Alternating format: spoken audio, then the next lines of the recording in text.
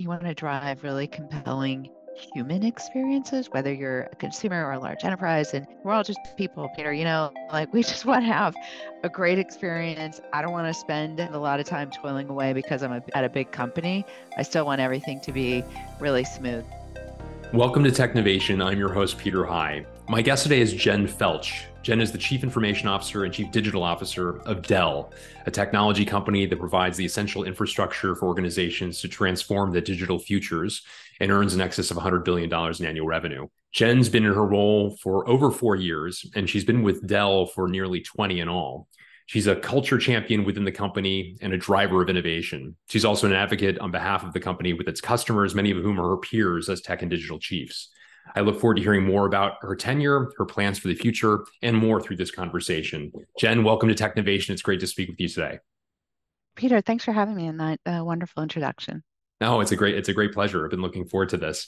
Well, Jen, almost everyone who would be listening to this certainly is familiar with Dell. Many of them are probably listening to this through a Dell. But I wonder if you could still take a moment and provide just a brief thumbnail sketch, as brief as is possible with an organization as large and with the breadth that Dell has. But take a moment and describe the business if you would.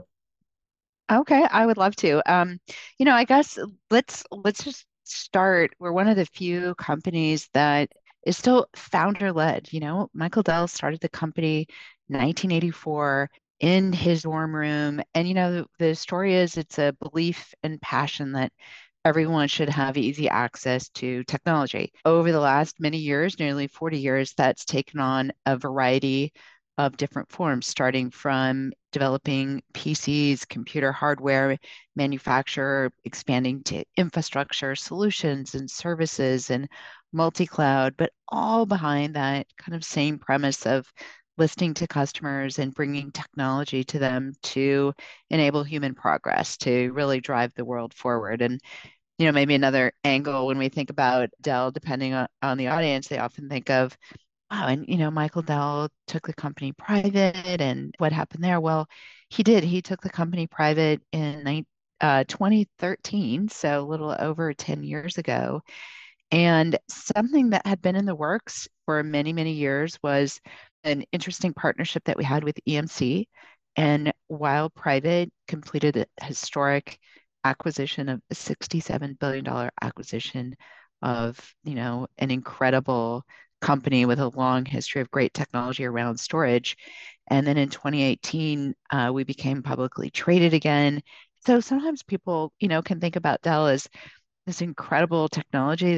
We know it as CIOs and technologists. We know about the products and the solutions. And then you look what an incredible leader we have leading the company that has technical prowess, the financial acumen to really continue to lead a very large and successful company. So that is a little bit of history of Dell and maybe a little bit of why it's such a pleasure to be the CIO here.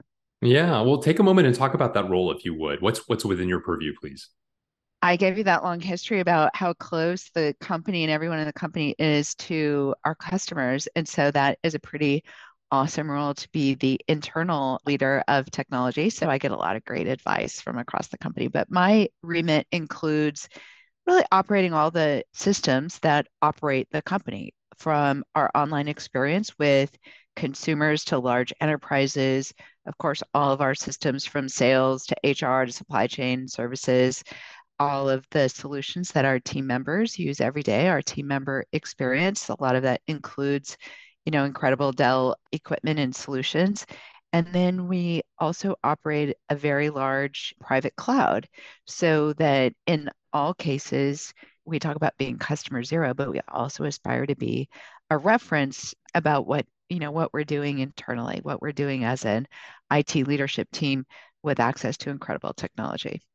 Yeah, I'd love to talk a little bit further about that customer zero and that perspective you have, different from so many of your peers, where you are the first user of many of the products, commentator on it, no doubt, and providing feedback on things that are working or can be accentuated or turned off, as the case may be, but also the ability, therefore, to be a counselor to your peers, many of whom are the company's customers. That must make for a very interesting and varied not only set of responsibilities, but interactions across the tech landscape as well. Is that fair?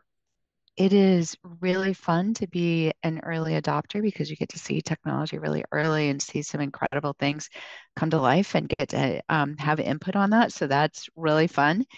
And then sometimes it's a little bit less fun when we have to describe that we're a very big organization and not all products are designed for us. So, as a company, we design things for consumers through small businesses, medium businesses, and of course, large businesses. And so, 130,000 employees, we're definitely a large business. So, we give that feedback in the most positive way, like, this is really awesome and it's probably well suited for a mid-sized company because, and then we explain why. I think it's good for us as an organization because it kind of keeps us on our toes about how we're operating internally as well.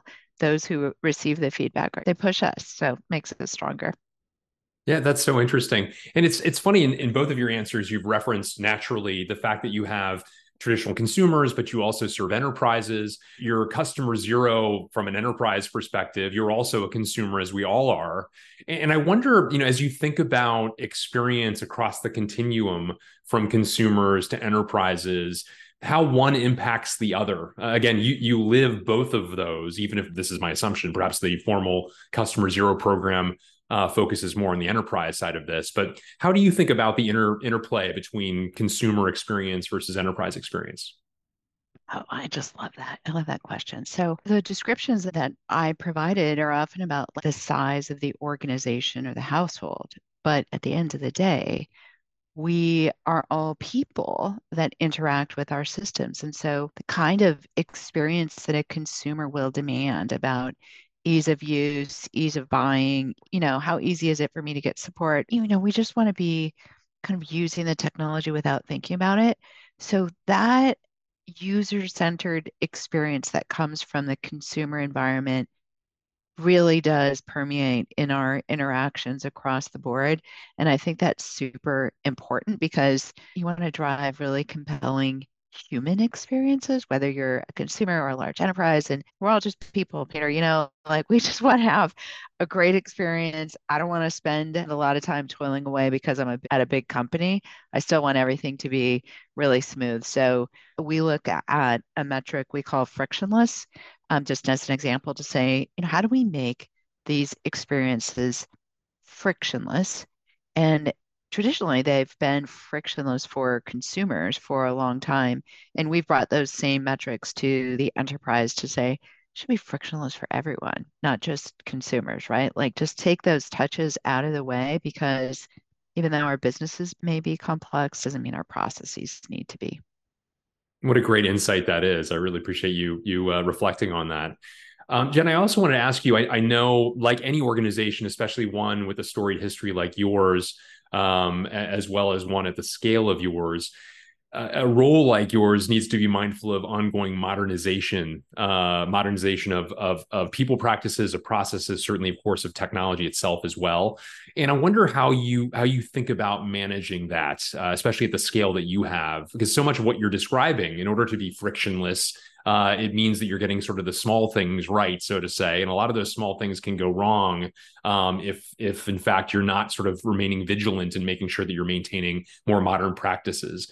Talk a bit about your philosophy from that perspective, if you would. I feel like it's pretty common for all IT leaders of trying to find, you're really searching for a balance that says we might have some legacy systems that operate our big company, and everybody's asking for like whiz bang, kind of, they're asking for the sizzle, the exciting stuff on top. And we all have to find that balance that says we're going to need to, we might call it like modernize the core or have a solid foundation for the future so that we can do those really exciting things that everyone is looking forward to. And I think that's a little bit of the art of being an IT leader is to make sure that you are truly mastering the basics, whether it's availability and security while still having time to engage with your business partners to help transform their processes. So I think about it as we have this dual role, and one is to operate within our function, the function of IT, to do it efficiently, to do it in a productive way, to do it in a modern way. And then we also play an instrumental role in every process across the company to make sure that they're also able to transform. And we have stories of, our friends who may have had these roles and maybe didn't find that right balance, either too much on this will be awesome. I won't spend as much on whatever it might be, getting rid of tech debt, or I always think of it, it's the stuff nobody asks for when it's time for roadmap planning. Nobody asked like, hey, let's finally retire that system or update those protocols or do whatever. Nobody asked for that. But that's our job, is to find that balance of taking care of the foundation, taking care of the architecture so that we can continue to innovate and provide great solutions. So that's how I think about it. Yeah, that's so interesting.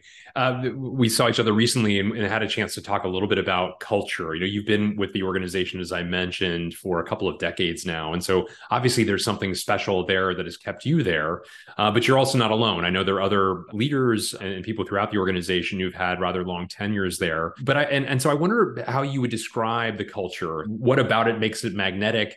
And also, how do you tune it to be sort of ready to transform in some of the ways you've already described? Such a good question.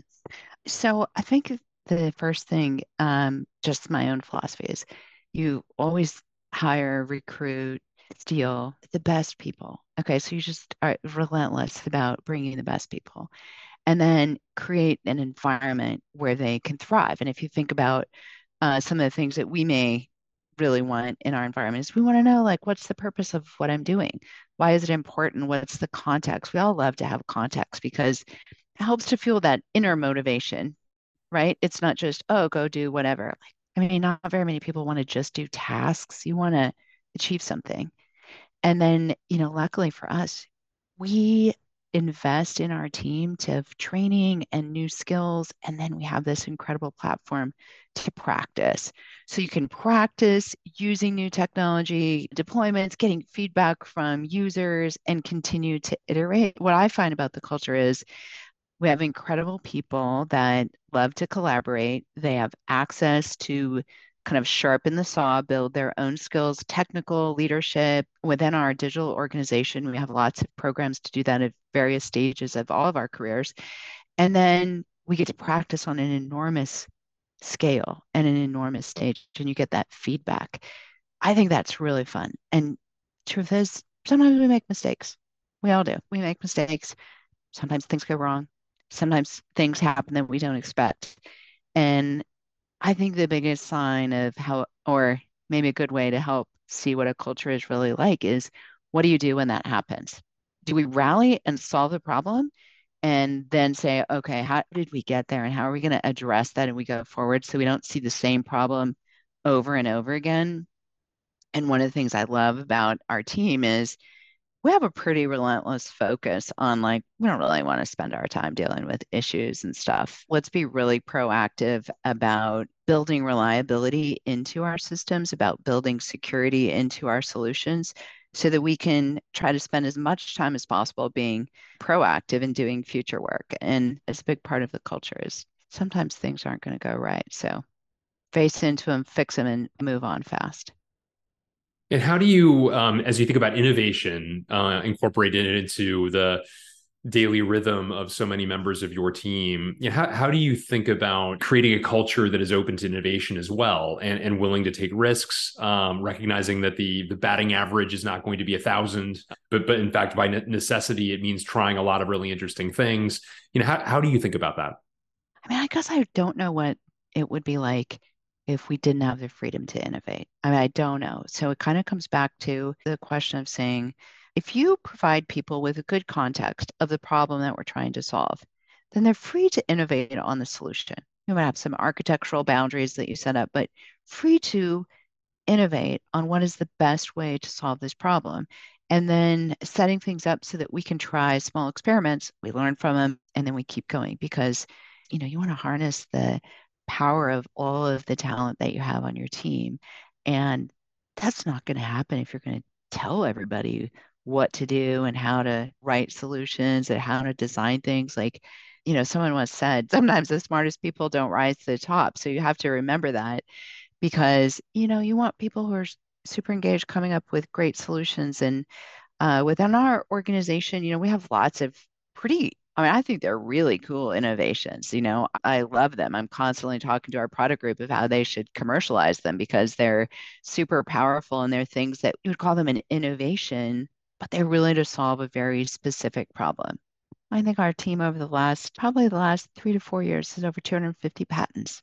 So it's pretty cool when our objective is let's solve some problems and create some great solutions for our company and then innovate along the way. Yeah, you've spoken about the necessity to think about innovation in small steps. That oftentimes, like we think about the grand innovation where something comes out of nowhere that didn't exist previously, but one must also think about smaller incremental innovation that actually can lead to some pretty remarkable benefit as well. So is that fair enough? It's totally fair. And plus, what else happens that way is you get feedback. You're like, oh, give me some feedback.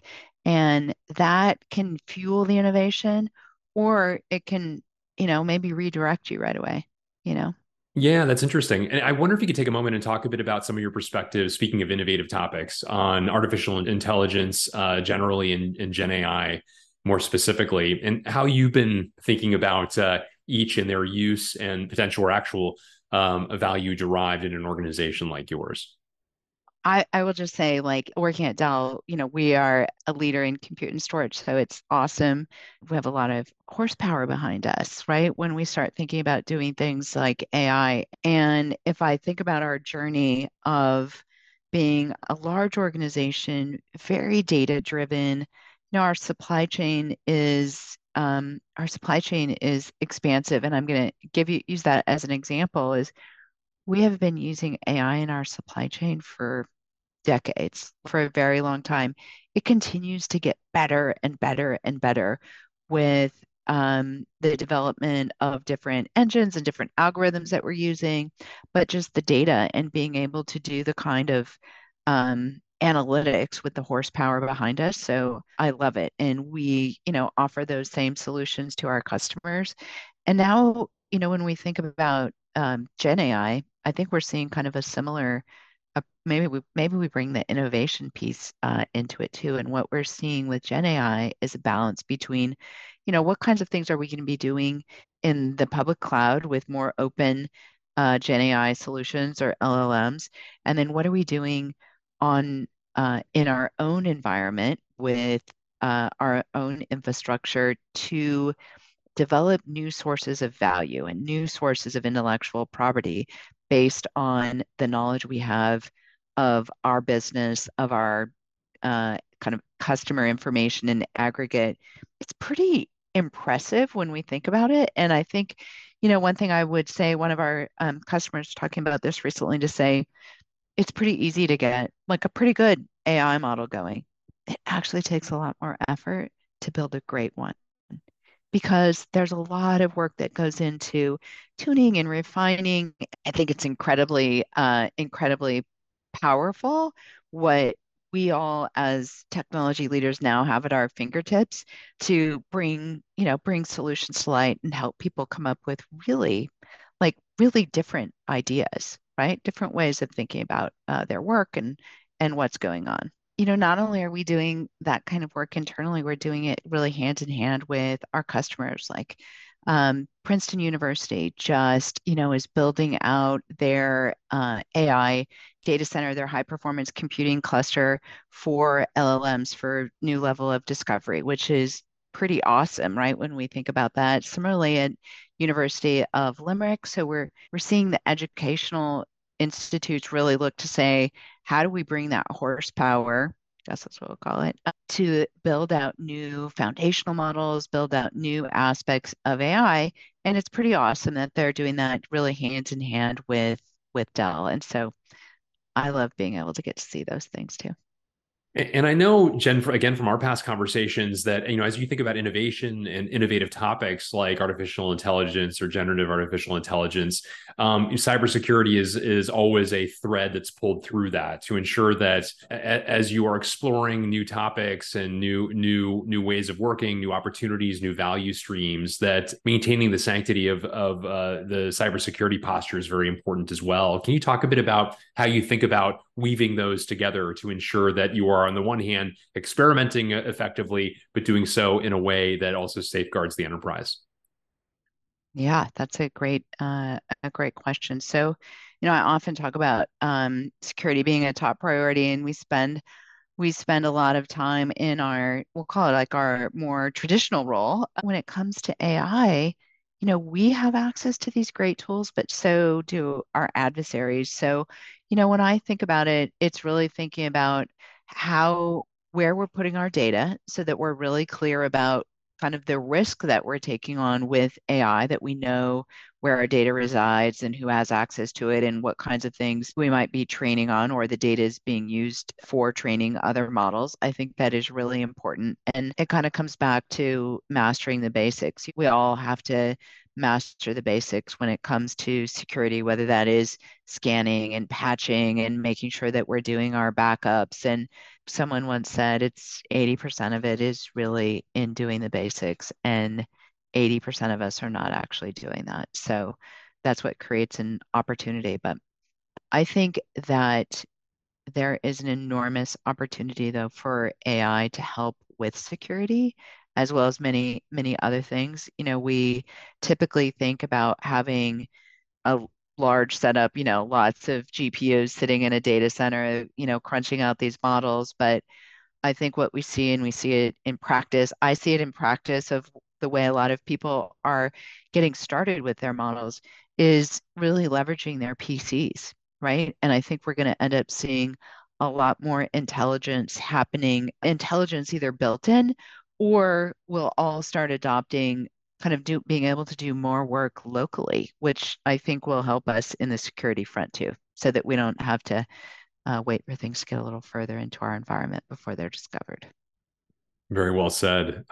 Jen, I wanted to also ask you, we've already talked about a number of trends, but I wonder, are there others as you look to the future that particularly excite you that are making their way onto your roadmap that you would underscore?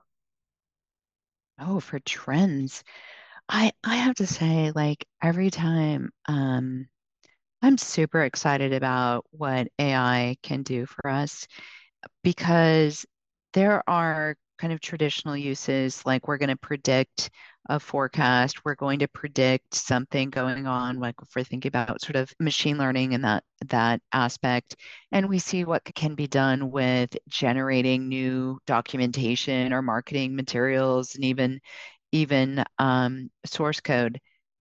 But I'm always amazed at the stories of how people have been very creative about their use and the problems that they're solving. So I'm super inspired by that. I think if we were to talk again in 6 months or 9 months, we might be telling a whole different set of stories about what people are doing. Well, we'll have to do that, Jen. I agree Yeah. with you. The We're gonna pace. share some stories, yeah, of like, wow, I didn't think about that. If you think about the applications in the legal world, or I was just listening to a customer talk about what they were doing on reading medical imaging and being able to apply AI to it, or looking for tax benefits. Like I mean, it's really kind of eye-opening when we start looking at what others are doing and how we can be applying that in our own world and our own businesses. So I think creating a safe place to experiment is an imperative for all of us in technology, so that we can learn fast. Very well said. I wanted to conclude, Jen, by asking you, as somebody who has a role like yours, and as you reflect on your path to it, what have been some of the difference makers along the way, or the secrets to your success that have helped you reach the heights you have?